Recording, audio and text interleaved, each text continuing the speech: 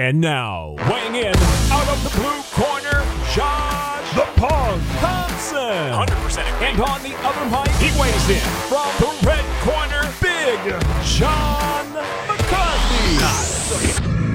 Well, hello to everyone. Yes, it is the Weighing In podcast with my man, the Punk Josh. What the hell are you drinking?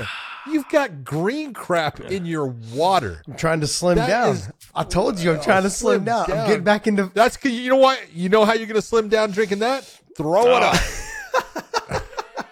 I'm getting into fight shape, baby. I'm getting into fight shape. Waiting dude, for those promotions to call. It's always the guy who is right at 45 years of age who thinks I can do it again. John.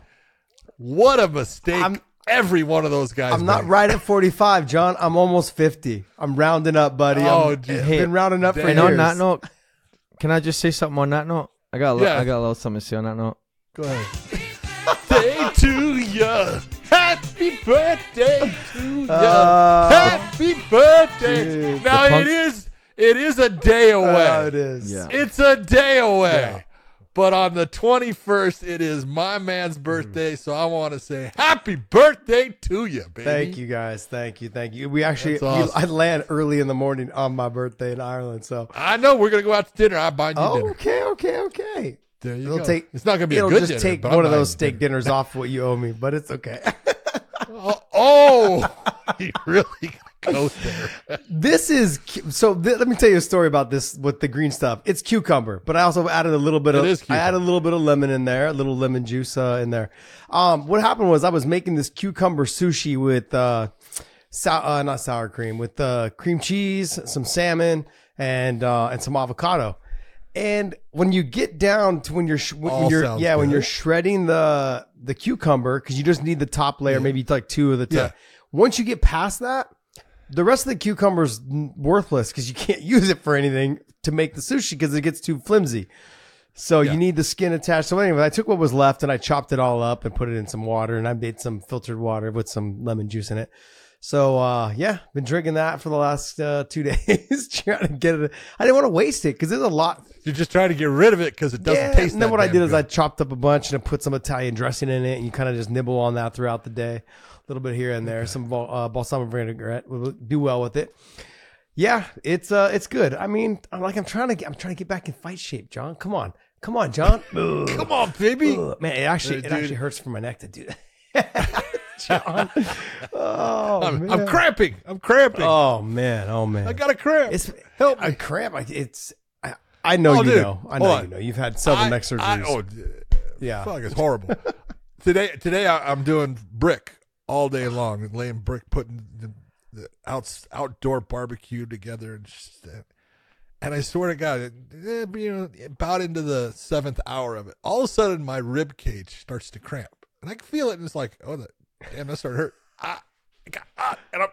You know how bad it is trying to hang from one arm to stretch out to your rib cage when there's no muscle there. It's a rib cage. I get it. What the fuck is cramping? I get it. Oh man, I get it. There's like moments where it doesn't matter what it is. I can all of a sudden just like turn the body the wrong way and things kind of get a little locked up. I've been having that. Like I remember I was telling when we were talking about the Tony Ferguson situation about, just moving on in life and just getting up out of bed. And I know what people talk about all the time. I mean, I'm almost 50 now. So it's like, I feel these things. I feel all of them. And so it's, as you're so far away from 50, it's going to be here sooner than we all realize. But John, it's true though. Like I turn and I'm like, things just cramp in different positions that I've never had these issues before. I've always had the hand cramping kind of thing. I've always had kind of the toes, the toes and the arch of your foot kind of cramp. Those kind of things. I never had cramps like in my calves, in my back, in my neck. I never had any of those. Well, I get them all the time now, buddy. I get them all the time. So. Dude, you want to know the worst?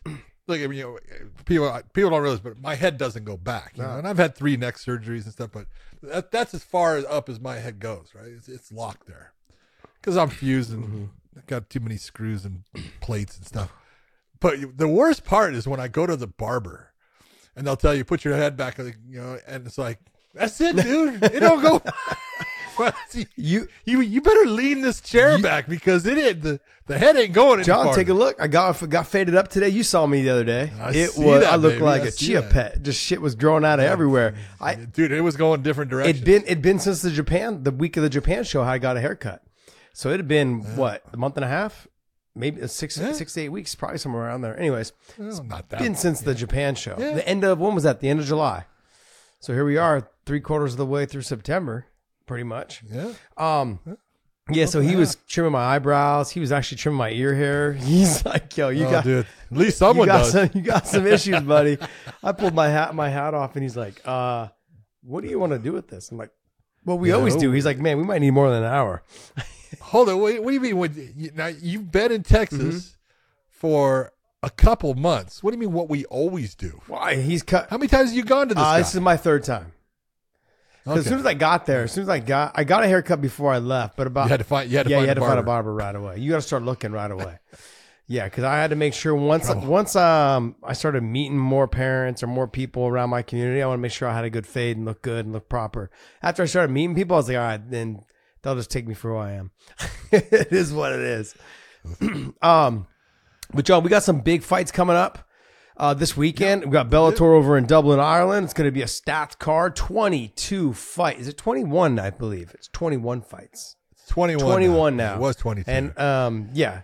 Oh my God, they lost. They lost one. Yeah. Tragedy. This is going to be a stacked card. And then you've also got the UFC has a fight this weekend as well.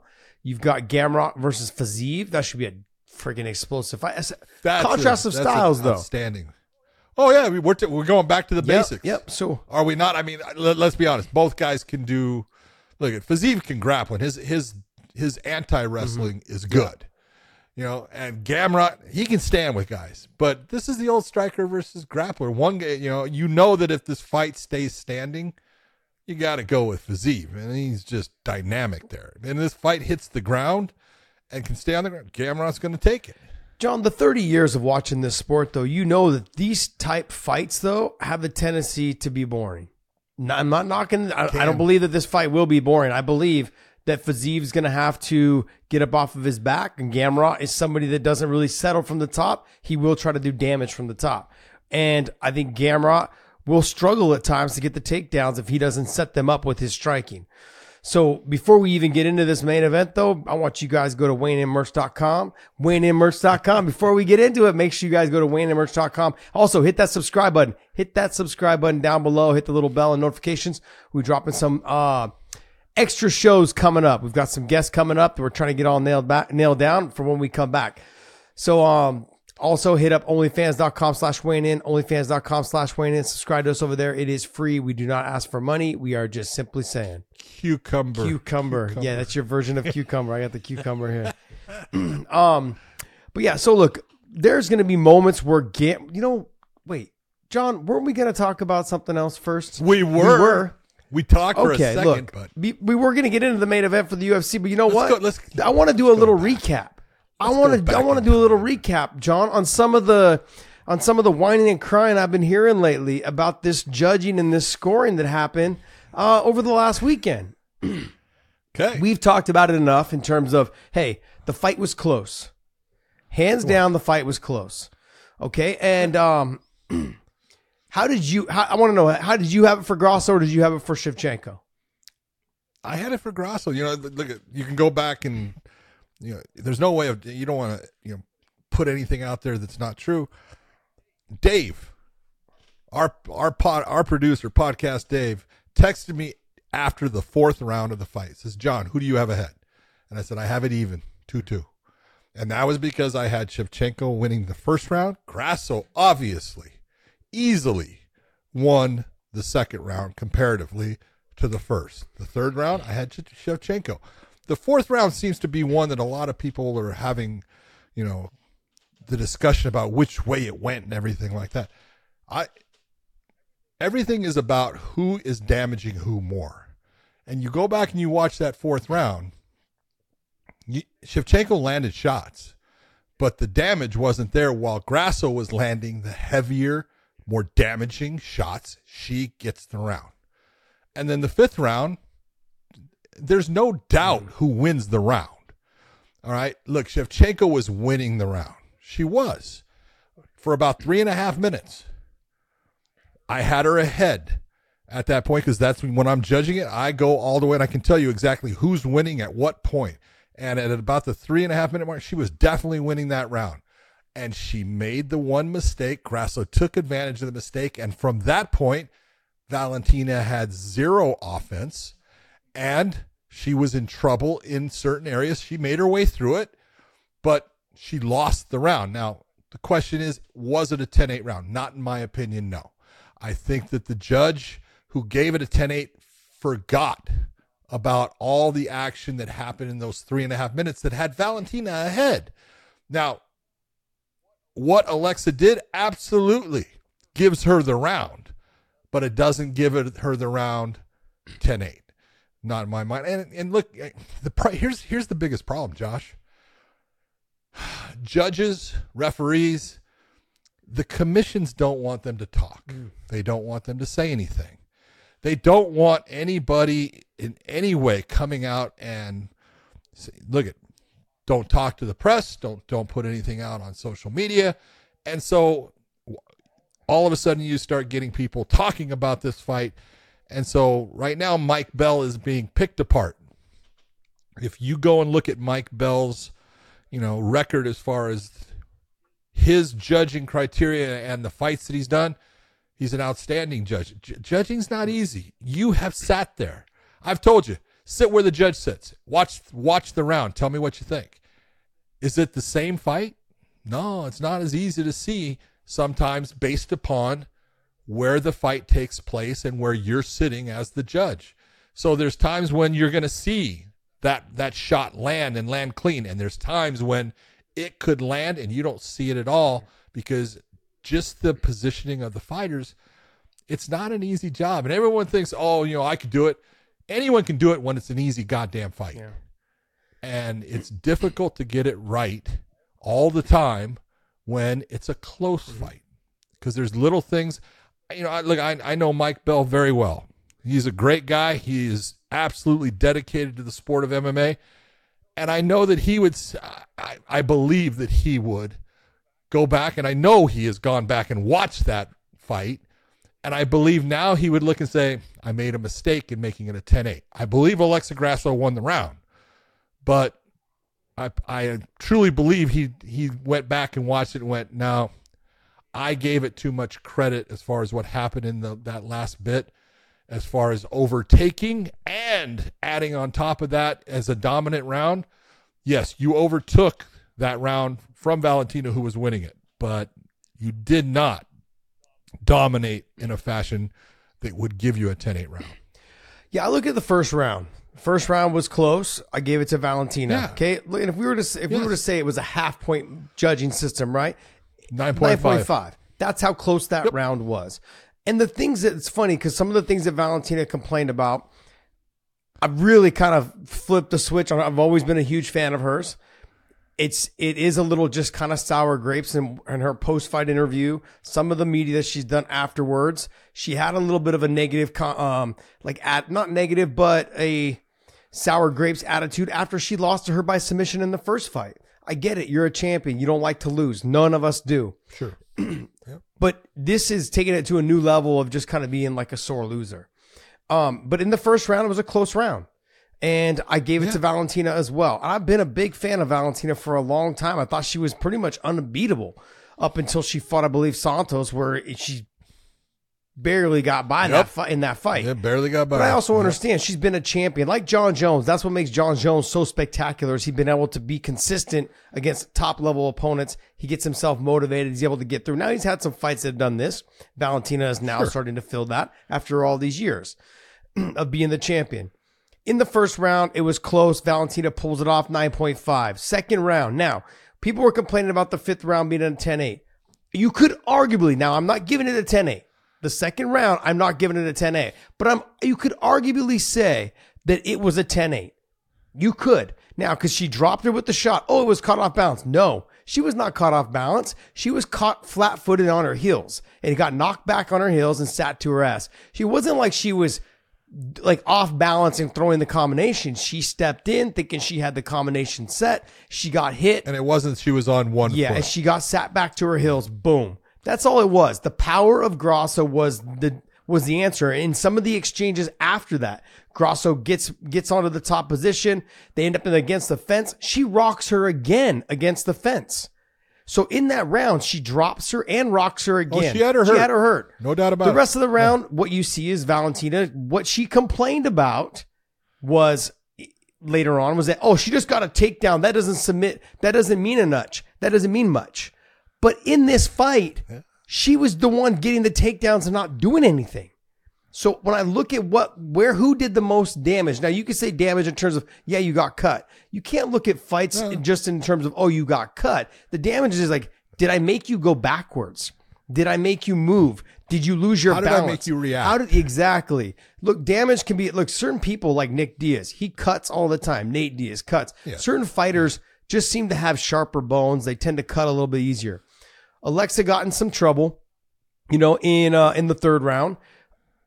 And so I give the first round to Valentina. I give the second round 10-9 to Alexa Grasso. I give the third. Could it be a 10-8-5 if there was that half yes, point? It could have been. I would see. That's the difference. It's definitely not. No, it's definitely not a 10-8. But I would have probably given it a 10-8-5. The third round, I give to Valentina. But it was a close round, but not really. I give it to Valentina. Had the back, had the control, all of these things. Everyone keeps talking about this fourth round. But in that fourth round, John, what were the most significant strikes of the round? The knees to the head. She lifted. I was going to say that when she's dragging her trying to drag her hand on the ground, and she's getting knee to the head, and it's like, you need to understand, and people need to understand, Herb did a good job of not doing the stop time, and say, that's illegal. You must bear weight on that hand, and she was not. She's trying to put her fingers down, her hand down to make herself a grounded fighter, and Alexa, she's actually picking her up. Yeah. She's moving her hand out. Good job. Continue on. March on. I thought it was brilliant. She did, that was like 4 to 5 of those until she got her to the fence. Then she landed some good strikes. I gave that round to Alexa Grasso. She had the most significant strikes in the round. She landed some good shots. There was several shots in the fourth that she hit Valentina, and Valentina actually took a step back. Even listening to some of the commentary, the first time I didn't listen to the commentary, second time I did to see, they kept saying, Valentina's that jab is just this, that jab is that. But but Alexa Grasso never went backwards off the jab. She faded her head back, never really got hit. And when she did, she covered really well, and that was it. Like the shots from the jab, if you look at the jabs from Alexa Grasso landing on Valentina, those shots mattered. You had Valentina moving backwards. It was She also had some very nicely timed elbows in the clinch. Yes, exactly. Yeah. Don't get me wrong. Valentina had a couple good moments in that round, but I gave the round, the lift and the big slam and all that in round 4 by Alexa Grasso. The knees were the most significant strike. All of those things, potentially getting the back, lost the back position, got back to her feet. All of those things, stuffing takedowns. For me, in my mind, now I don't know how they do this in terms of the judging. If you shoot a takedown and you don't get it and I lift you back up, I kind of score that as like, I stuffed you. It's even. It's even, but it's like I stopped what you were doing. That's right. And so but you do not give any type of credit to defensive actions. And when you stuff my takedown attempt, it stops me from taking you down, but the judge doesn't give you credit for defense. No, he doesn't. You have to do something offensive. You stuff my takedown, and as we're getting up, you land now it becomes offensive. And then on top of that, the way that Alexa Grasso finished the round, she went for broke. She did the roll through, tried to attack the heel hook. You finished the round. The last thing in the judge's mind, last thing in my mind when I watched that round was she's getting the heel hook. She's putting the heel hook on Valentina Shevchenko. Yeah. There's no doubt in my mind she won the fourth round. So I mean, you have her now, like we said, 2-2 going into the fifth. 2-2. There's no way there's no way I'm not judging the fifth round for Valentina Shevchenko. Grasso? It's gonna go to Alexa Grasso for sure. I don't need the 10-8 round to win. That's the thing. Like Valentina made a mistake. You went for it. It didn't happen. I don't see what the argument is. There's a lot of people making a big stink out of this, and I felt like we had to do a quick recap on this whole thing because this isn't like go back and watch the fight. It's because you have other people out there, and you got guys that are commentators and doing part. Mike Bisping, he believes that Shevchenko won.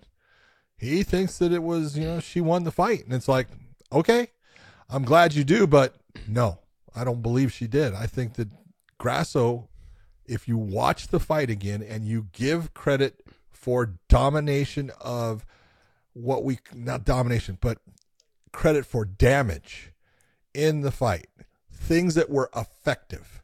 And that's what we're looking for. We're looking for effective actions that affect the fighter in a negative fashion. And I got to give it, Grasso was the one that won those times. She had that effect on Valentina that Valentina didn't have as much on Grasso. Well, with Bisping, right? I mean, I don't know what he's talking about with damage. If you go back and you watch his fight with Dan Henderson, we're not obviously judging it based off facial features and what happened in that fight. So you can't say because you had a cut that it worked. Oh, that person did more damage. I mean, that shit happens to a lot of people. I can tell you, look at that fight. I was with Randy Couture. We were at Randy's house watching that fight, and obviously Randy is rooting for Dan Henderson, right? And Dan wins the first 2 rounds, and he has got Mike looking like he's been run over by a truck. And Mike ends up just winning the rounds. Next round, 4th round, and 5th round, because Dan got tired. And Randy said, John, look at his face. I go, he won those rounds. But then he lost the next 3, and that's why Michael Bisping is still the champ. You can't always go off of. Sometimes you want to look, but you look at both of them here. She's got 1 mark.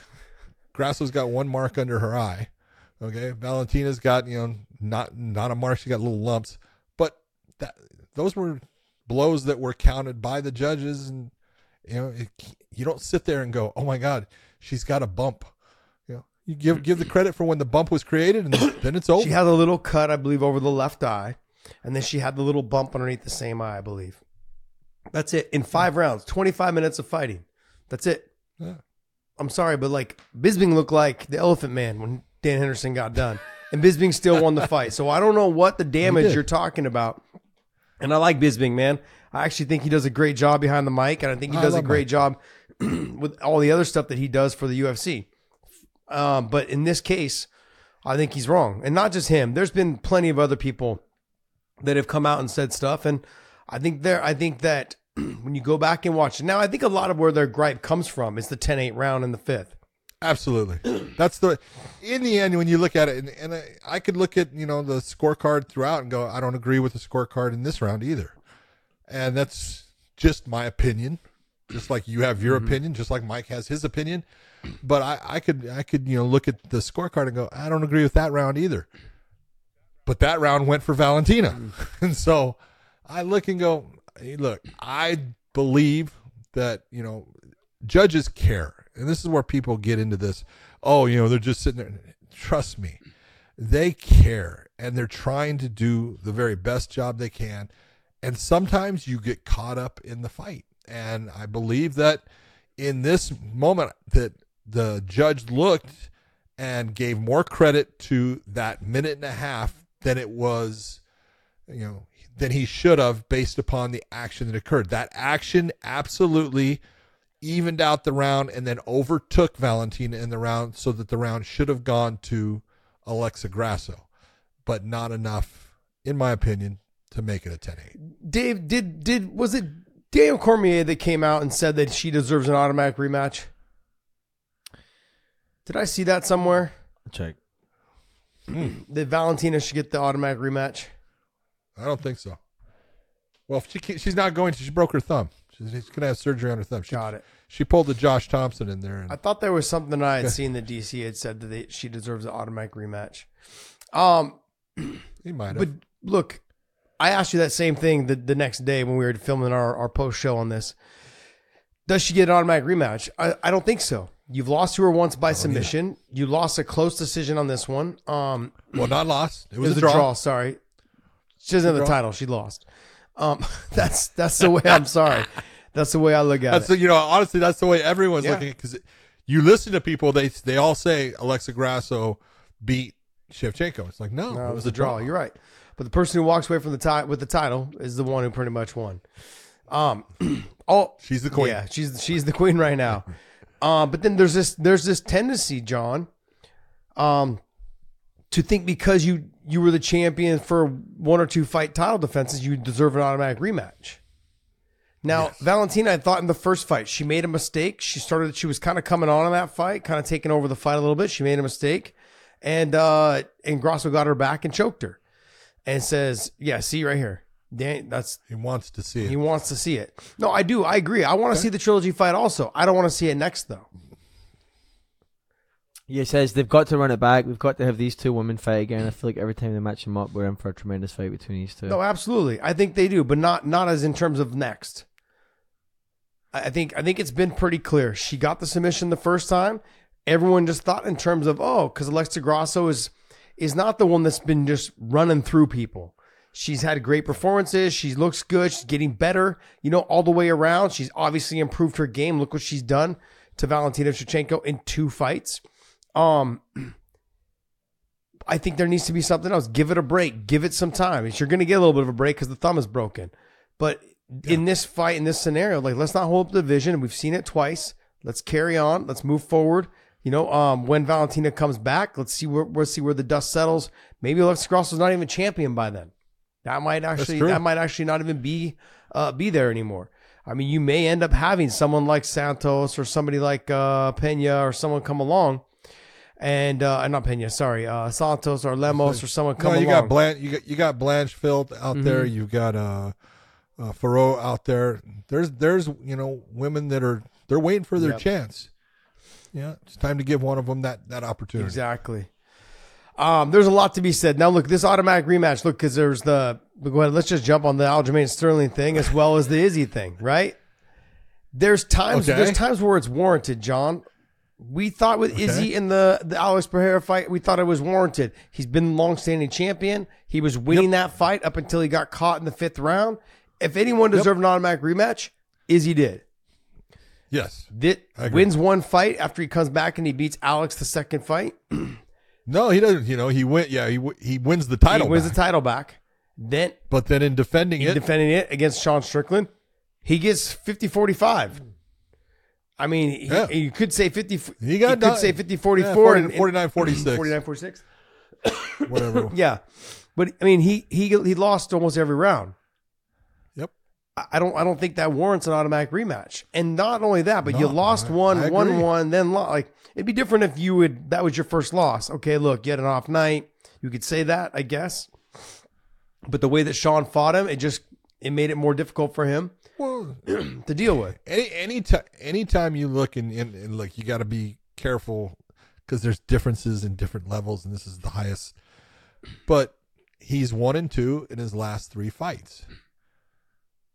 Yeah, it's not like when we're saying that he deserves that shot at Alex after losing that title. He was 1 in 8 fights he had between Blachowicz, maybe 7 fights, so he was 7-1. There's a difference there, and it's just showing that this is what happens in fighting is you can be that dominant guy, and some guys are completely dominant for so long, Anderson Silva, but there comes that point where and I'm not saying that's where Izzy's at, but you're gonna reach that crest. And there's only one direction once you've reached the crest. Yeah. And it happens to everyone. You start to go downhill. Now, that downhill can go very slow, and you maintain being the very best, but you're still not as good as you once were. Yep. And I'm not saying that Izzy's there, but that happens to everyone, and it's, that's just part of fighting. You got to fight your way through those things. Well, I look at what Izzy's done, like what guys like John Jones have done. They've been they were able to be champion for a long time. And then when you get to that top, like you said, there's only one way to go, and that's down. And I look at Izzy, and I'm like, I tip my hat to you, bro, my man, because you came off the knockout loss to Alex. You came back and got it back.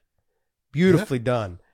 But then now when you're fighting somebody like Sean Strickland, who most people, even myself, had said, just stylistically, I think he's a easy matchup for Izzy. Well, he proved me wrong. Sean Strickland proved me wrong. And after talking with Johnny Eblin, when we had him on our show last week or 2 weeks ago, he talked about all the things and all the issues that he had sparring with him and training with him several times. He's like, look, these are things that people just aren't prepared for until you get in there with him. So I gave Izzy a pass on the first one because he was the long-standing champion and he was winning the fight. And he got clipped in the 5th round after, not dominating, but winning the fight several rounds in the first fight. Then he comes back and wins. I'm like, okay, good. In this time around, no, he doesn't deserve a title shot. I don't believe he deserves a title shot. Go out there, fight somebody not being the champion. I bet you it's a load off. Almost like how Kamaru Usman said, man, it's so nice not to have to train for 5 rounds. You know what I mean? Like, let me get a 3-round fight. Let me be normal for once. For after all these years. And you've been there. Everyone that is top level wants to be the champ, and that's your goal. And you've got that target, and you're working towards that goal. But when you attain that goal, it's not as easy as people think, and it's a heavy load, and there's a lot of pressure that comes with it, and there's things that are expected of you, and it becomes when you have it for like Kamaru Usman or Izzy.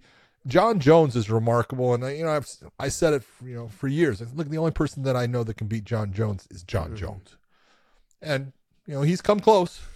Let's just be honest, he's come close. Almost been TKO'd, but he's remarkable in the fact that he's been able to continue to win. And you look at all of those championship fights in a row.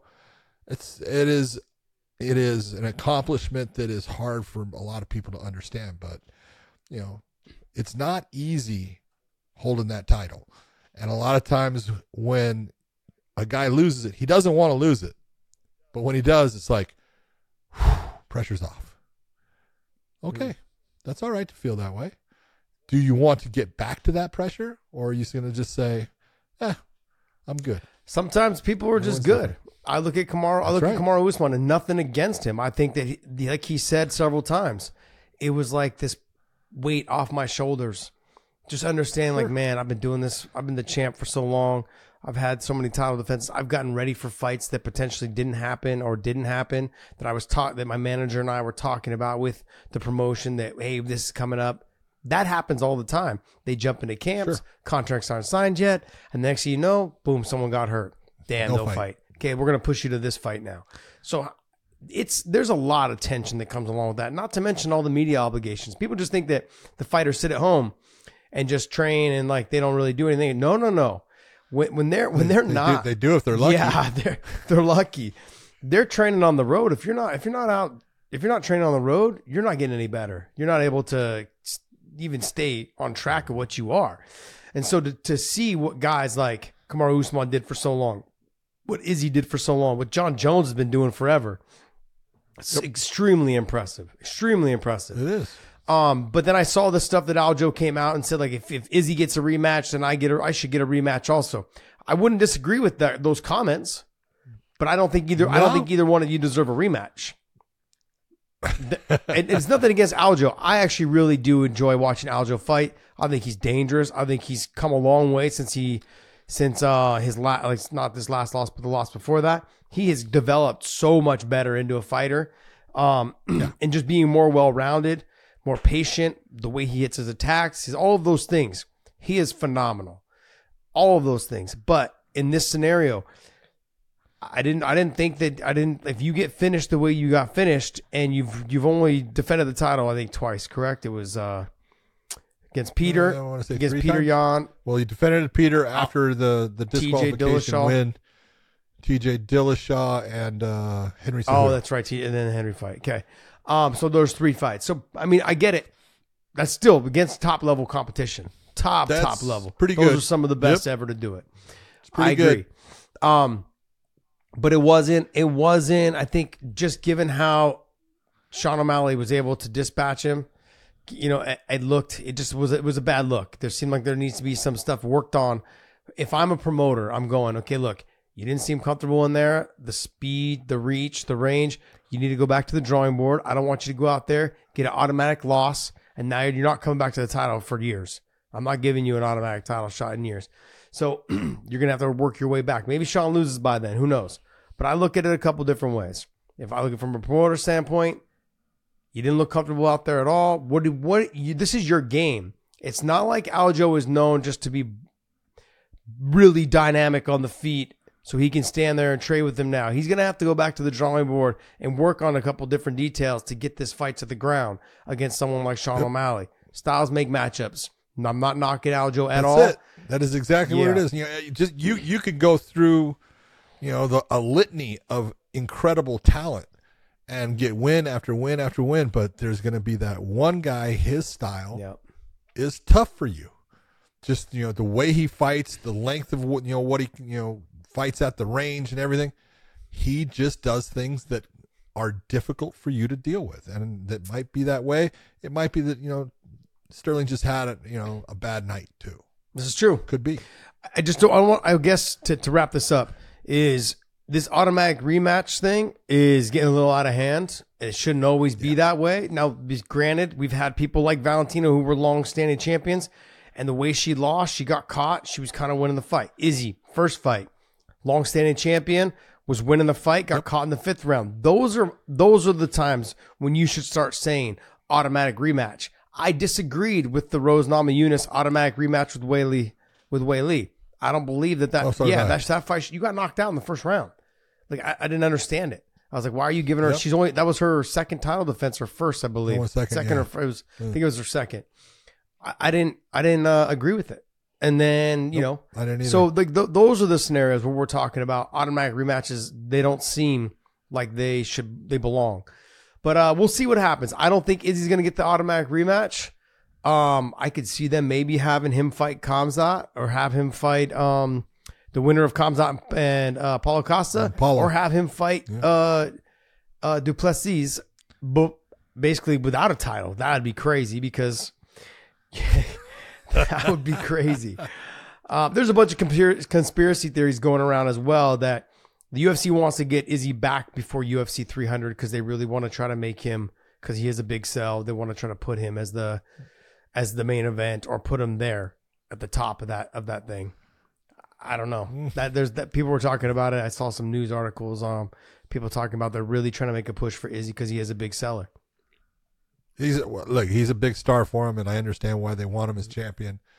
But right now, you got a guy named Sean Strickland, and he had a dominant fight against Izzy. And I don't care what you say as far as, Izzy looked slow, Izzy looked off, all that stuff. That was because there was a guy in there named Sean Strickland that was making those things happen. Absolutely. Now, I wouldn't mind seeing a Duplessis fight versus Strickland.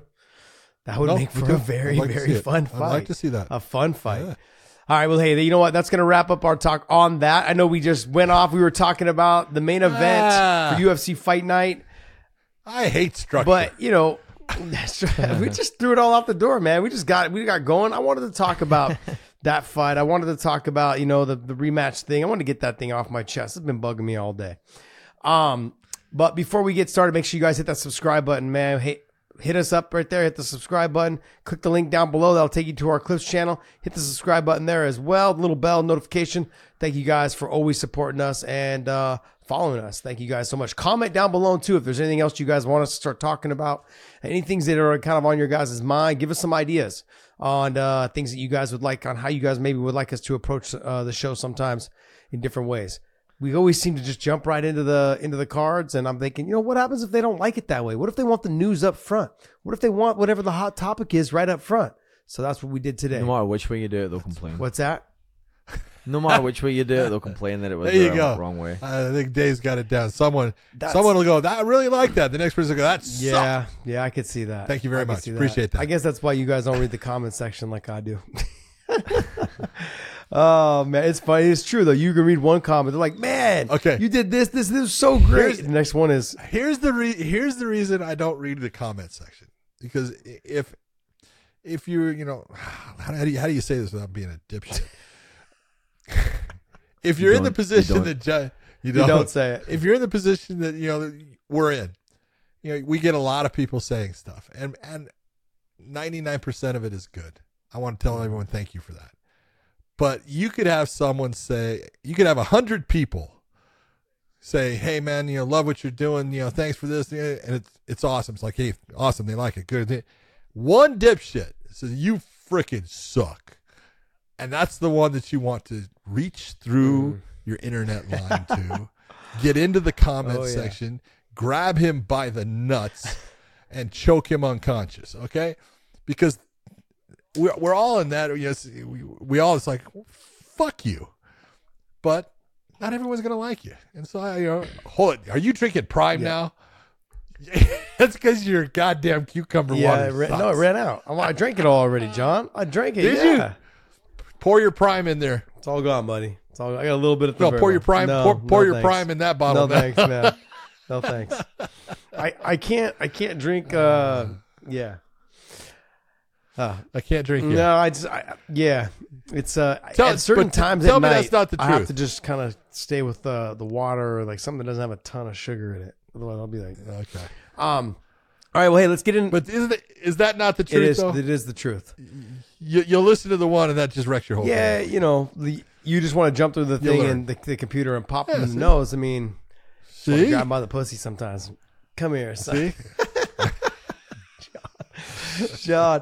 All right, hey, let's get right into Fiziev versus Gamrot. Like I said earlier, styles make matchups. The potential of this fight being 5 rounds, Gamrot will tend to probably slow down as he gets tired from trying to force the takedowns, trying to get in on the takedowns. Fiziev's going to do what Fiziev does. He's going to get wild, crazy, spinning back kicks, spinning kicks, like, big knees, big elbow, all those things, big, hard shots. Every time he throws to take your head off, whether it's a kick, whether it's a punch. He's throwing with bad intentions, and that's what makes him a fan favorite. He's fun to watch. He doesn't get all, upset or butthurt afterwards if he loses. He's like, hey, whatever. This is the fight game. He's been through it enough. He's 12-2 though. He's fought a lot of good guys, and he's made a lot of them look average. He had a run of what, like 6 wins before the Justin Gaethje loss? Yep. And that was against good competition. So 1, 2, 3, 4, 5. Thank you very much. 6. I was always wondering if you could count past 5. Right. Good job, buddy. But the thing that you look at though is, I'm going to say this about Gamrot compared to Fiziev. If Gamrot is able to not even get the takedowns at times, Josh, but make Fiziev work in the clinch, that's a huge factor in this fight because Fiziev is a fast twitch muscle fiber athlete. He's explosive. He's fast. And you can tell in fights, especially you can even look at the Justin Gaethje fight going into that, he gets tired as the fight goes on. He always seems to slow down. Bobby Green, he slowed down in the 3rd round and those are stand-up fights where he's comfortable. You hear it? Get him into that. What's that? What's that? The thunder. It's loud. The windows are giving a little shake here. That's a Texas storm, baby. But if you can get him into not being comfortable in the fight, that's going to accelerate that, getting tired. And that's a big element in this fight for Gamrot. You don't have to get the takedowns. What you have to do is limit the damage that he's able to put on you in moments where you can get into the clinch, make him work, slow him down, and then take over in the fight. Yeah, what you want to, I agree with you 100%. I think really what most wrestlers are able to do against good stand-up fighters is you want to weigh on them. You want to make their arms fill up with blood. You want to make it feel heavy when they're out there throwing their combinations after you guys break in the clinch. So anytime I wrestle on you, I'm making you work in positions that you don't do on a regular basis, or even if you do them on a regular basis, you haven't been doing them for 30 years or 20 years like I have. And so I can scramble out of these positions. I can relax in these positions. You're fighting for your life. And so you're not using your leverage. You're not using your technique. You're just trying to muscle me to get me off of your legs. Which will work for a while. Exactly. So if he can do that against Fiziev and make Fiziev work, whether it's in the clinch, whether it's defending the double leg, trying to dig under hooks, I really believe in this type scenario, if Gamrot can get in on the double, even press him to the fence, Don't hang your head too low so you can be elbowed, but kind of hang on those legs. So he's always having to kind of pummel in and try to lift me up, carry my weight, just use his biceps. As he's lifting you up, just let him hold on to that weight. And he's trying to do a curl like this to try to come with the underhooks, and I'm just hanging there. I'm making him use just his arms, which is going to blow up his shoulders, going to blow up his biceps. And as we get it, after we break against the fence, those combinations are going to come out a little bit slower, a little bit more predictable. Okay, I'm going to be able to see it. They're going to be a little more telegraphed, and there's not going to be as much pace and as much power on them, which means that it makes it easier for me to get in deeper on the takedown next time. But he's got to pay those dividends early. He's going to have to get in there in that first round and make him work fast. He's going to have to make him... This is a 5-round Exactly. fight. He's going to have to try to weigh on him early. And those first 2 rounds is going to kind of predict how the rest of the fight goes. If he's struggling to get takedowns, or if he's just struggling to hold him against the fence, he may be in a lot of trouble coming into that 3rd, 4th, 5th round. Yeah. So true. But look, as for Fiziev, he does a lot of wild and crazy stuff. I'd avoid probably setting up those head kicks until later in the 2nd or the 3rd round.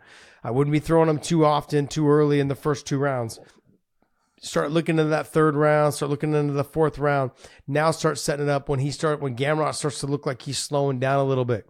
And I think you're going to see a lot of body kicks or body shots from Fiziev, especially after. I think you'll see body shots, but you will see him going. If he's doing well in the fight, the kicks are going to get higher and higher. And as the fight goes on, he's got quick kicks, and they're going to come up fast. And it's always if he can get Gamrot, instead of trying to time the kicks and come into him to either counter, but try to move back away from him, that's going to set himself in that position that the kicks are going to come up to the head. This fight has, to me, it has the makings of, like, it could be a fantastic fight or it could be a snooze fest. We're really playing, or I think it's going to be good, though. Because the thing is, one person has to get the takedowns and one person has to keep it on the feet. You know, normally when you say 2 wrestlers, well, you can end up with a really shitty stand-up fight, but it can still be fun. You know, when you have 2 wrestlers. Kickboxers, you end up seeing 2 guys kind of point fight. It could be boring as hell as well. Just basically a sparring match. But in this scenario, somebody needs to do their job. They need to be able to implement their game plan, or they can get knocked the fuck out. And so that could get dangerous, you know, whether it's on the ground getting ground and pounded, or it's on the feet not being able to get takedowns. So it could make for a fun fight. It can make also for a boring fight too. One afraid to take chances on the feet because he doesn't want to get taken down, and the other one afraid to engage because he don't want to get his head kicked off. So it could be that way as well. So we're going to find out though. But I honestly haven't seen a bad fight from either one of these guys. So I'm not really going to say it's going to happen this time around. Both of them fantastic fighters. Definitely 2 of the best lightweights in the world. Yes. Bryce Mitchell taking on your man, Dan 50K Ige.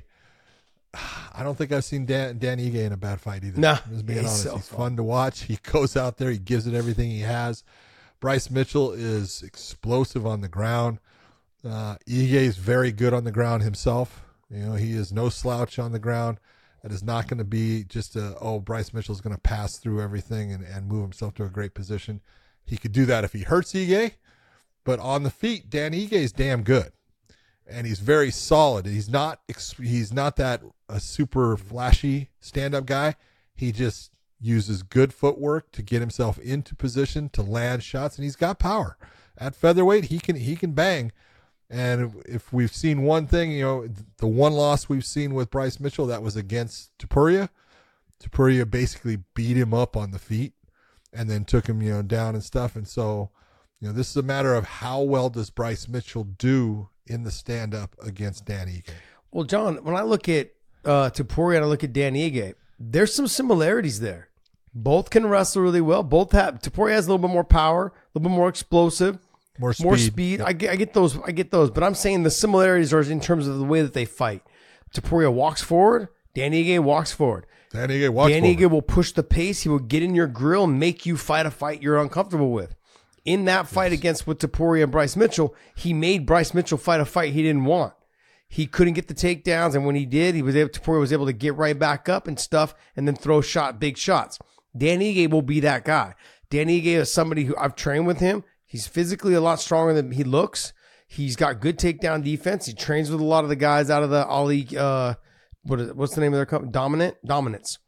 All those guys. There's tons of them that can wrestle at a very high level.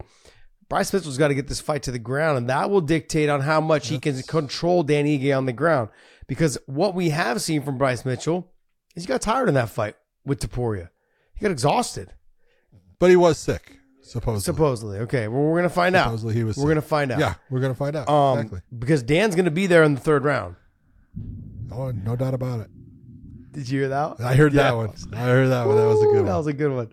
But Dan is somebody that's going to be there. Welcome to the South. Yes, Dan's going to be somebody he's going to be there in the end of the second. He'll be pushing the pace in the third, and he's going to be letting the hands go. He's going to be sprawling and brawling. He's going to be pushing you around, trying to dictate where this fight goes. He's going to make you pay every time you make a mistake. So as much as I love Dan Ige, this is the tough fight for him, but it's very winnable. Very winnable from what I've seen from Bryce Mitchell and his fight with Topuria.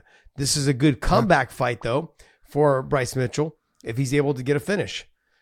I mean, if he's able just to ink one out, that'll let you know kind of where he's at in this division. Well, if you look at the standings right now, he's ranked well above Ige, isn't he? I'm trying to. Dan's number exactly 12. Ige's down at 12. Mitchell 2 spots. 2 spots. Really, he's at 10. Yeah, Bryce dropped a lot when he fought. Topuria. I thought Mitchell was somewhere around 7. Which is crazy because if he was sick, you would think people would take that into account, but the media don't give a shit. You had a bad performance and it looked bad. Rough. That fight just made it look bad. It made it look bad. All right, what else we got? Oh, it's hard. Sorry. Jeez. Sorry, I thought you were Welcome to the podcast, buddy. Welcome Welcome to the podcast. Marina Rodriguez taking on Michelle Waterson Gomez. I'll tell you what, I love Michelle Waterson. It's hard for me to put the Gomez at the end, so I apologize. Yes, I'm the same way. But I've known Michelle for a long time. She's just a phenomenal person, phenomenal fighter. This really comes down to Michelle is very good in her stand-up. Her ground game is better than Marina Rodriguez's. And I look at Marina as the more dangerous fighter as far as power and the way that she, uses her stand-up. It's going to be a tough fight for Michelle. But I think if Michelle can get her down to the ground at times and just use her ground game, she's got a really good submission game. She is the karate hottie, and she uses karate, and she's got great kicks, super flexible, brings kicks from a lot of different directions and stuff. In the stand-up, Marina's going to be a tough person for her to beat. I think the size of Marina is going to be a problem for Michelle Waterson. I think she's... Because Michelle started off, man, she was an atom weight. Mm-hmm. She was a 105-pound fighder. Well, that's what happens when you have kids, right? You put the weight on, and then you just get thick. That's you get thick. She's thick. She's thick. She got some thick legs, man. She's got some thick legs. All the kicking. She don't have thick legs. Look, she's dynamic. She's explosive. She's all of those things like Michelle Waterson is. I think what she's going to have to do, though, if she wants to win this fight against Marina Rodriguez, she's going to have to hit her in transition. I think Marina's good on the feet.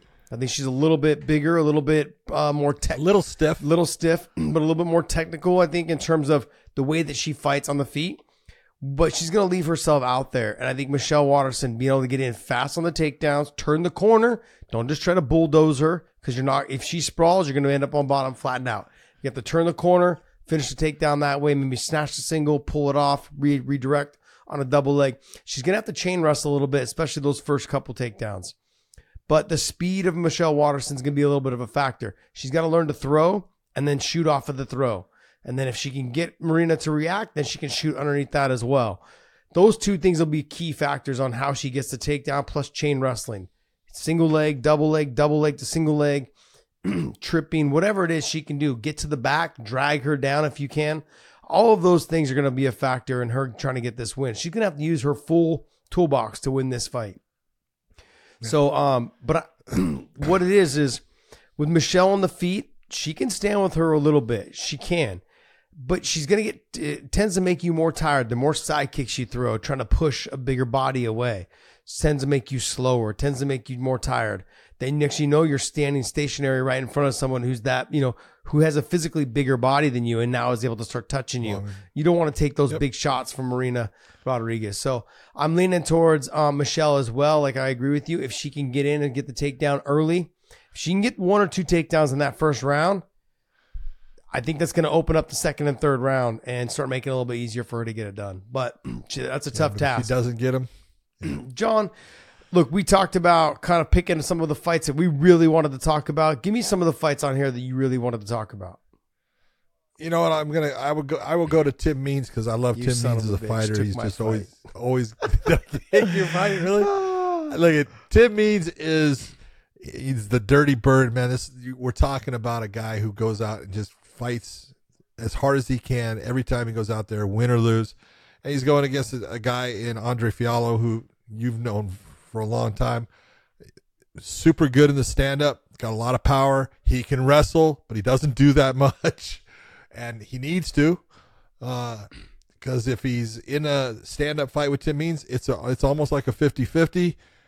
His wrestling, I believe he can get Tim down, but I really like both guys, so that's a good fight to watch. Yeah, I'm looking at that fight too, and I really like Andre Fiallo for this fight because Tim Means is hittable.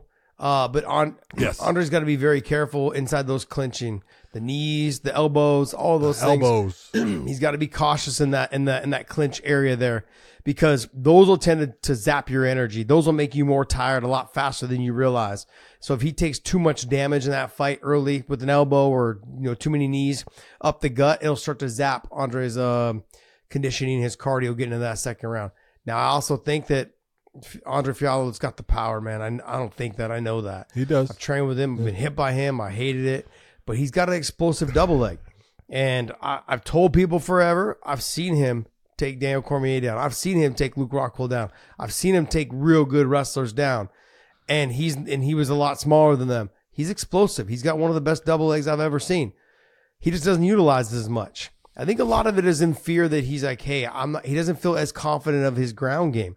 He's a purple belt. He's got good jiu-jitsu. It's not great, but it's good. It's definitely adequate to keep solid enough to keep him safe and use good ground. Exactly. It's adequate enough to keep himself out of submission. And then if it starts to get hairy down there, buddy, just back on out and get back up to your feet. He's got to learn to give himself some time to rest in positions like that, because he tends to slow down towards the end of the second, into the third a little bit. But he still has that power. You got to be cautious with him at all times, because he'll load that thing up, and next thing you know, you're waking up, looking up at the lights, and the ref standing over you, going, "Buddy, it's over. It's over." I really like Charles Jourdain.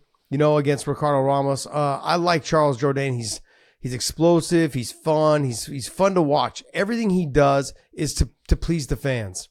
And he's just good everywhere. He's gotten a lot better on the ground. He's not afraid to go to the ground. The black belt in jiu-jitsu now. I didn't know that.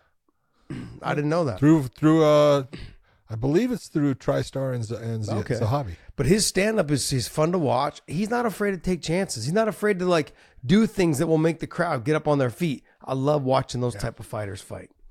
Yeah. What else? Is there anybody else on here? Nope. That's about it. All right. Well, hey, that's going to wrap up our UFC talk. And before we move on, go to onlyfans.com/weighing-in, onlyfans.com/weighing-in. Subscribe to us over there. We're going to drop some extra content on there. We have been dropping. I've been actually chatting with a bunch of people on there as well. Subscriber list is coming up on there. And John, can you click on that? Somebody in the message center said that they were trying to get a hold of you because you apparently saved his mom, who was shot in the head back in 1987 or something, or maybe 97. I couldn't see, but it was in the comment section. In the message section. And she's like, and the guy was saying, I'm trying to get a hold of you. I know it wasn't me, but he's like, you were there and you saved my mom. And I was like, I think I want to say it was in 87.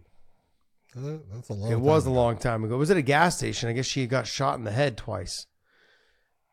So had quite a few of those. Yeah, I'm sorry. It could also be a scam. Just try it now. Yeah. No, but could be. I'm kidding. No, but it was somebody had said something in the message. Well, I'm sorry that you haven't been able to get a hold of me, but Maybe we'll make that happen. Somewhere in there, Dave. Remember maybe you can try to find it. All right. I am the son of a victim you aided on. Bad girl. There you go. Why is it bad girl and I am the son of a victim? All right, right there, it's telling me everything. Right. It says, "Dear John." What does it say? You want to read it out loud? Dear John, it's got a phone number on there. To get rid of that. Oh, well, it's not going to be visible on. Got it. Okay. Go ahead, read it out loud. Okay. Dear John, I am trying to contact you regarding my mother, a woman you found in the gas station in the late 80s. Please let me know how we can get in touch. I am a son of a victim you aided on September 16, 1987. Early that morning, you helped my mother at an AM PM where she had collapsed after being shot but twice in the back of the head. It's also my understanding that you were on the scene when Ray crashed the Porsche. My mother passed away a number of years ago. She left behind many attempts to write a book. I have spent the past 2 years to graduate partially to become a better writer to tell her story. Don Tabak, that's a name right there that I recognize well. Had helped me as many as others. However, you are one missing piece. I would greatly appreciate connecting with you. There you go. Okay, thank you. I was just going through it and I was messaging. See, I wasn't always a bad guy. Oh man, it's weird that came through on OnlyFans from someone called Bad Girl 166. I know, that's why I'm looking at it as a bad girl, and I'm like, okay, trying to find you any way you can. Right. Well, he obviously isn't lying because the name of the one person is someone that I've known for a long time. All right, well, hey, before we move on, hey, see, look, we're using OnlyFans to connect with everybody. This is a good thing. Yeah, we're saving lives. If any fighters are listening to this, if you guys have interest in working with OnlyFans at all, there's a lot of fighters that are out there doing it. AJ McKee right now. You got Chris Cyborg. She's on there as well. You got Brent Primus. Charles Oliveira is working them as well. Like there's several fighters out there that are working with them. So if you have any interest, hit us up and maybe we can get you guys linked up. Start trying to find ways to make money outside of just fighting. So hit us up. All right, and let's go ahead and talk Bellator 299. Bellator 299. Johnny Eblen versus Fabian Edwards in Dublin, Ireland. What do you think there, John? I think it's a hell of a fight. I mean, let's be honest. Fabian Edwards has really started to turn the corner as far as he's taking over in fights, and I watched, his last fight against Gegard.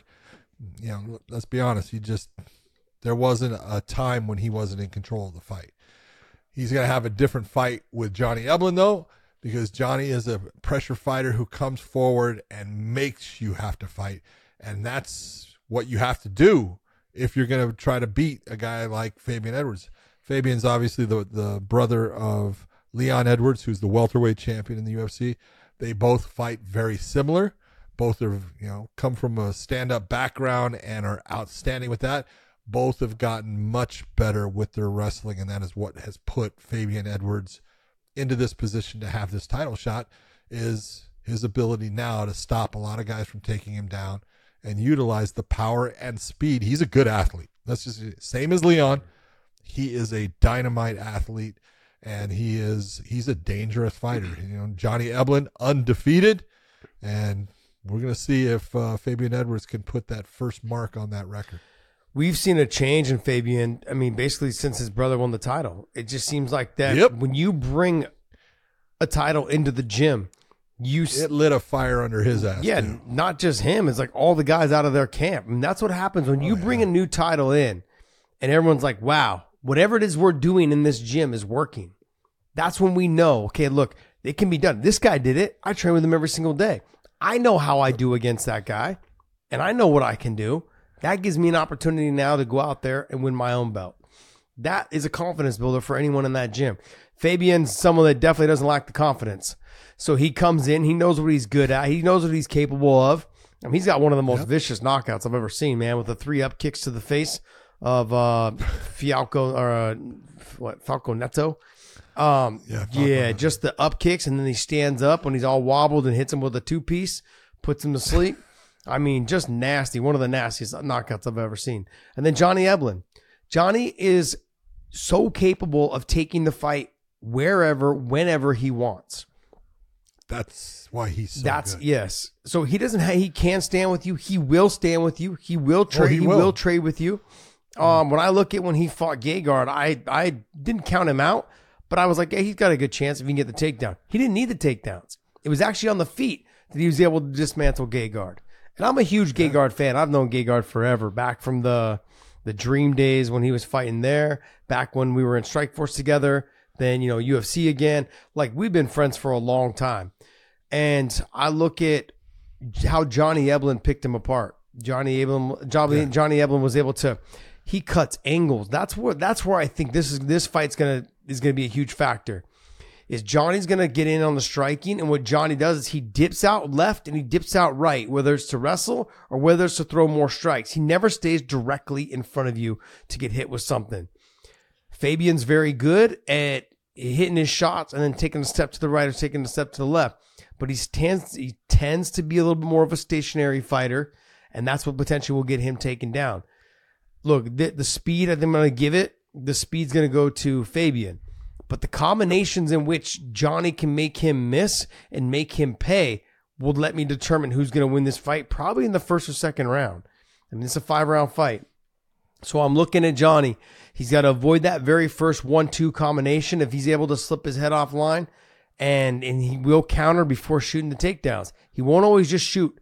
He doesn't do that normally. He normally makes you miss, makes you pay, and then as you go to counter off of him making you pay, then that's when he takes you down. He's fabulous at just transitioning from one thing to the next seamlessly. Does a great job of that. Fabian's gotten a lot better at not just hanging out in the clinch. He's making you pay now on the breaks as he did against Lyoto Machida when he knocked him out. He's making you pay, never giving you a moment to rest, never giving you a moment to just think that, okay, we're going to break and now you're going to get away from me. I'm going to make you pay.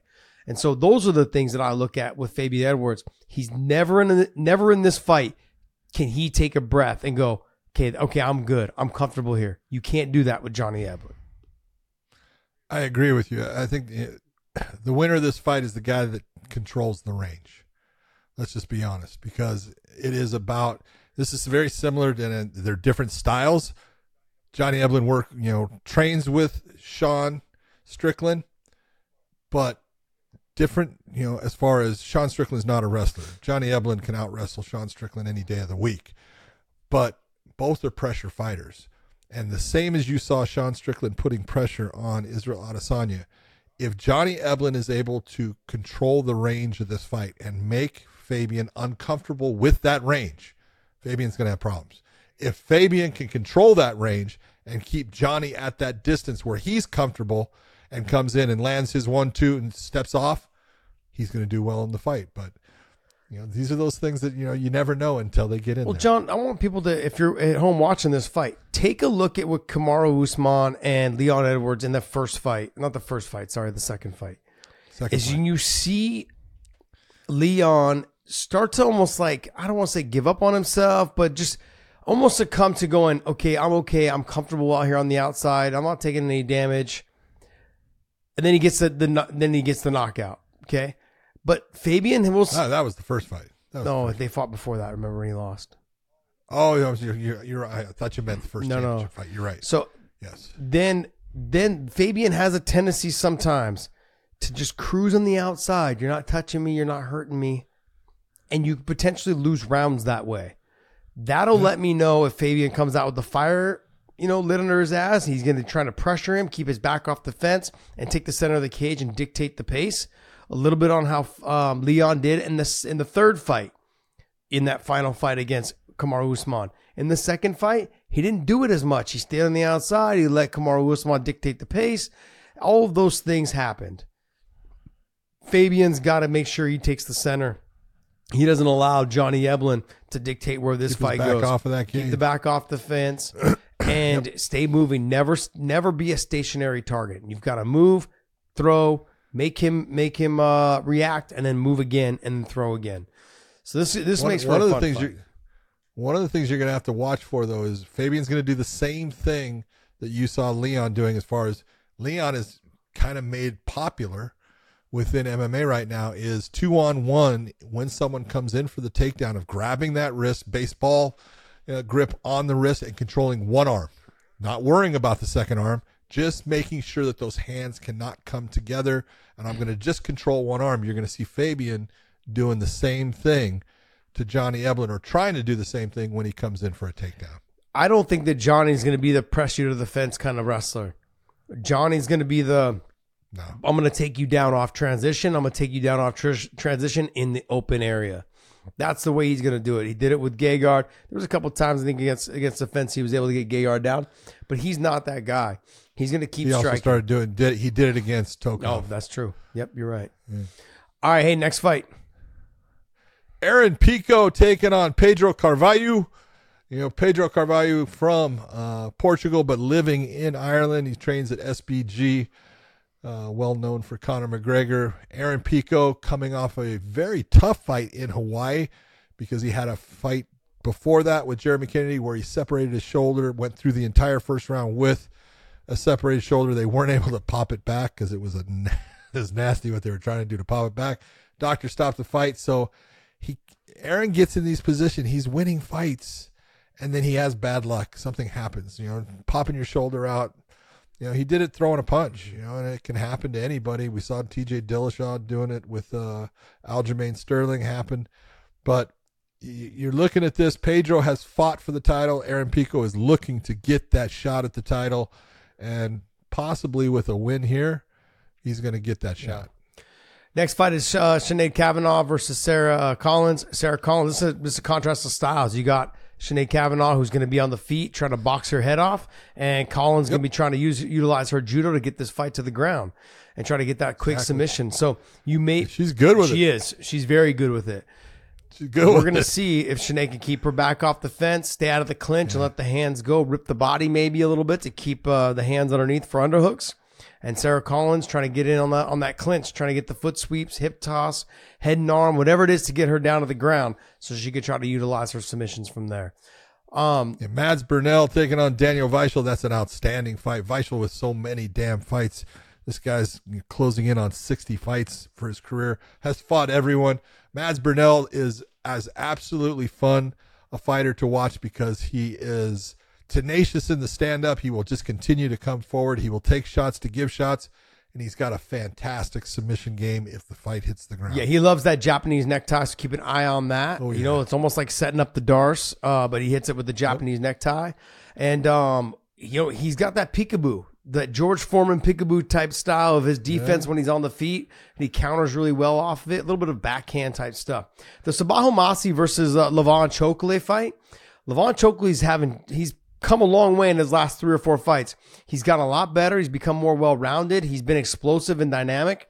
He's really kind of dominating some of these fighters. A lot more comfortable in what he's doing. Yes, and he's a smart fighter. He understands if you're good on the feet, I'm going to take you down and dominate the position. If you're good on the ground, I'm going to keep it on the feet, sprawl and brawl, and let his stand-up go. He's got explosive stand-up. He's a fun fighter to watch, but so is Sabaho Masi. He's got power in the hands, lets it fly.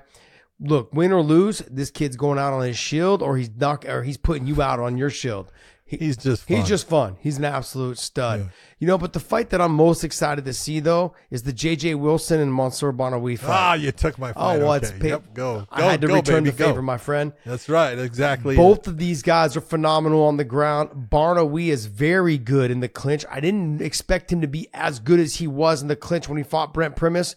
Big elbows, big knees, mainly elbows. He just clinches the head and gets after it in the elbows. Rocked and dropped Brent Primus in their fight with the clinch and the elbows.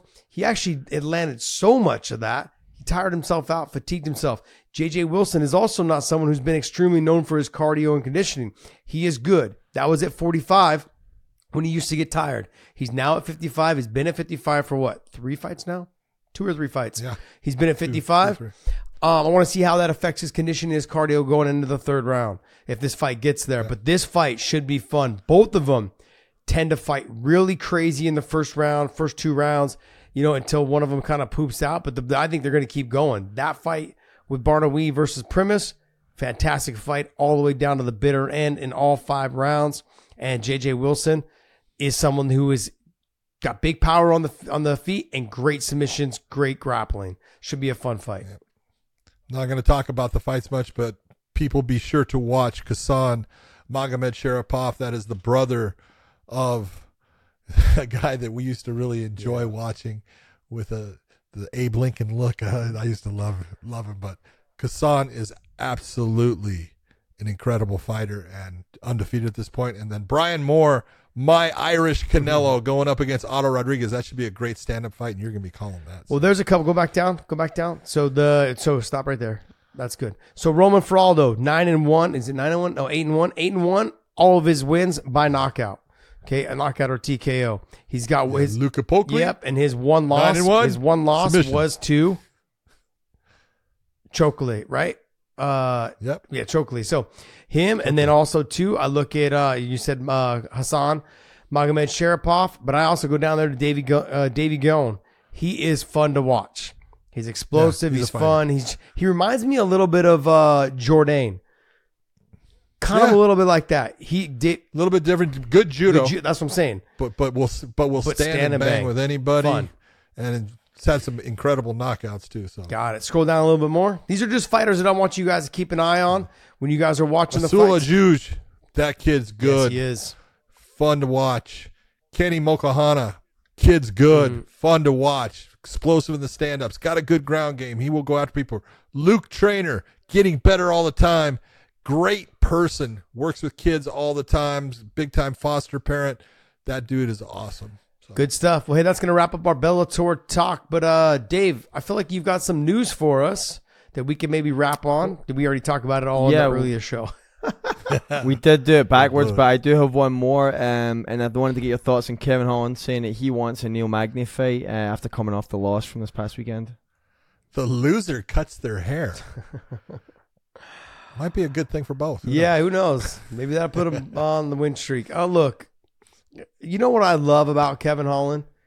He's a little bit like a Conor McGregor right now, and he's automatically promoting his next fight, even off of a loss.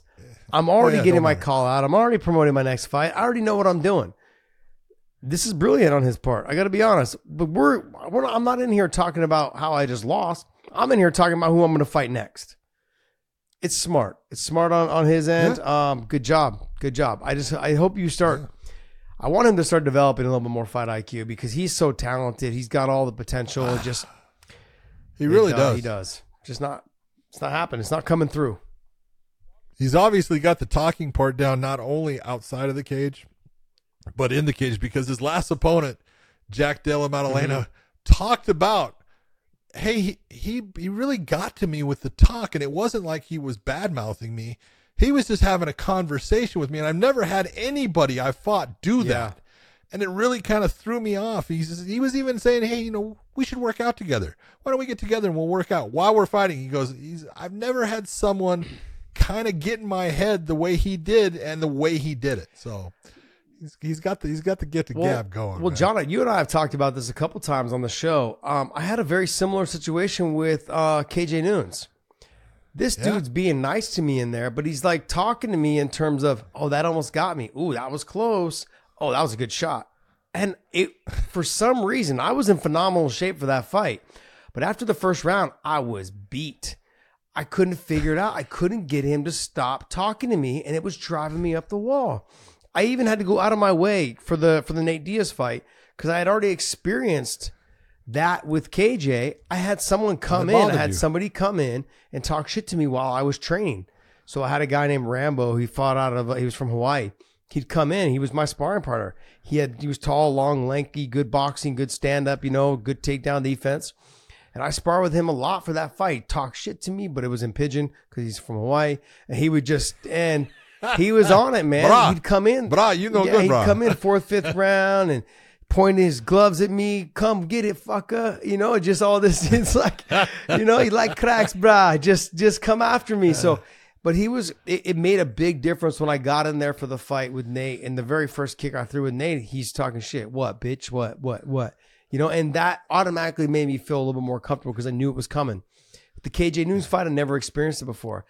Threw you off. I mean, the whole time, even when I got takedowns, he's whispering in my ear, come on, man, this is what we're going to do. We're just going to lay down here all day. Like, you're going to hold me down. I'm not going to be able to get up. This is not what we're doing. We're not here doing this, are we? And it was a constant conversation. And I got fatigued from it. I got exhausted from it. So I can see exactly what Jack Delaman Madalena was thinking. It gets tiring. It gets it throws you off. It really does make you think more out there instead of just reacting. So, what else you got for us, Dave? We'll wrap up there. That was everything I pulled. That's it. No, that's not it, Dave. That's not it, Dave. I sent you something in the news. You got to pull it up. Big John hasn't seen it. I need. This is the greatest thing ever. Oh, he hasn't? It's an old video. Apparently, Dave says it's like 10 years old. I'm like, yeah, I've never seen it till now, so it's not that old. Okay, so it's about 10 minutes old for me. I said it's gonna be fresh and new for John. Go ahead, show it. Can you show it for us? All right, it's loading. It's loading. Yeah, it's loading right now. John, Yeah. I had to send it to Dave because I know there's not a damn thing you and I could do to understand what the fuck this guy was saying. But it's a Scottish guy who's on a roof. Oh, if he's Scottish. Scottish guy on the roof. And I want to know if Dave can just translate, because I know when he goes to put the translator on the video for our YouTube thing, it's going to get lost. Dave's going to have to actually translate this thing and type it out for the translator thing that we have for our videos. Go ahead, Dave. Is it ready? Right. It's still going. Jeez, Hold on, man. Here it comes. But John, it's hilarious. I don't know what it is. I started thinking, I'm like, gosh, man, can you imagine if Dave had that thick of an accent? We couldn't let him read anything. We couldn't even let him talk. We couldn't let him talk about anything. There's just no way. This is hilarious. Let's get this volume up. Weight on it, right? Where the fuck am I meant to put my weight? Wait, I can't put my weight in the roof. It's dead fun. I can't hold on to it. What am I meant to do with it? Oh, here I've been holding for 5 minutes. You fucking wank stain. Don't shift your weight up. What the fuck are you talking about? I can't put my weight on the fucking roof. I can't put my weight in the garden. Where's it meant to? John, okay, He's called him a wank stain, not a wankster. Okay. Oh, he called him a wankster. Wanks. He called him a wank stain. Like, as in the cum shot? Like, the stain of the cum shot? Yeah. But what's the rest of what he's saying? I understood the wank. I understood the F yeah, mostly. He's stuck in the roof and they're telling him how to get down. And he's like, I can't put my foot on there because I'll go through there, and I can't put my foot there because I'll slide down. He's like, what the fuck are you talking about? How did you get foot? The word foot. How did he get there? Fit. He said fit. Oh, say it again. Fit. That's how you say foot. Fit. Okay, let me hear it one more time. I'm going to see if I can hear this. All right, here we go. All right, let me see. Weight on it, right? Where the fuck am I meant to put my weight? Wait, I can't put my weight in the roof. It's dead fun. I can't hold on to it. What am I meant to do with it? Oh, here I've been holding for 5 minutes. You fucking wank stain. Don't shift your weight up. What the fuck are you talking about? I can't put my weight on the fucking roof. John, I can't stop laughing. I can't stop laughing. Can you imagine if Dave was stuck on a roof and he started talking like that to us? The thing to think about is this man actually speaks supposedly the same language as you and I. And the only thing I can understand is the cuss words. That's like me in Spanish. It was so great. Oh, hysterical. Oh man, and it's foot. It's not fit. So good. Sorry guys, I had to get a wank out of that. It was fucking hilarious. Can you imagine though if Dave was stuck on a roof? If that's what he would sound like, it would be like if he's in a panic mode. How do I get down? How to do this? That'd be great. All right, guys. Well, hey, we want to thank you guys so much. At least I know that he would be calling someone a wank stain. A wank stain, right? You're not a wankster. You're a wank stain. Yeah, when you're not a wankster, you're a wank stain. Got it. Thank you guys so much for tuning in, and I hope you guys enjoy this show. Hit the subscribe button before you guys click off of this video. Hit that subscribe button. Also hit the bell. Go to WayneInMerch.com. Pick up some of our hoodies. They're available. It is thunderstorms outside, so I'm going to need one of those things here real soon. And John, go ahead and take us away, bud. Well, you need to be very careful in those thunderstorms. Stay out of the electricity, mister. For everyone out there, thank you for tuning in, and we will see you.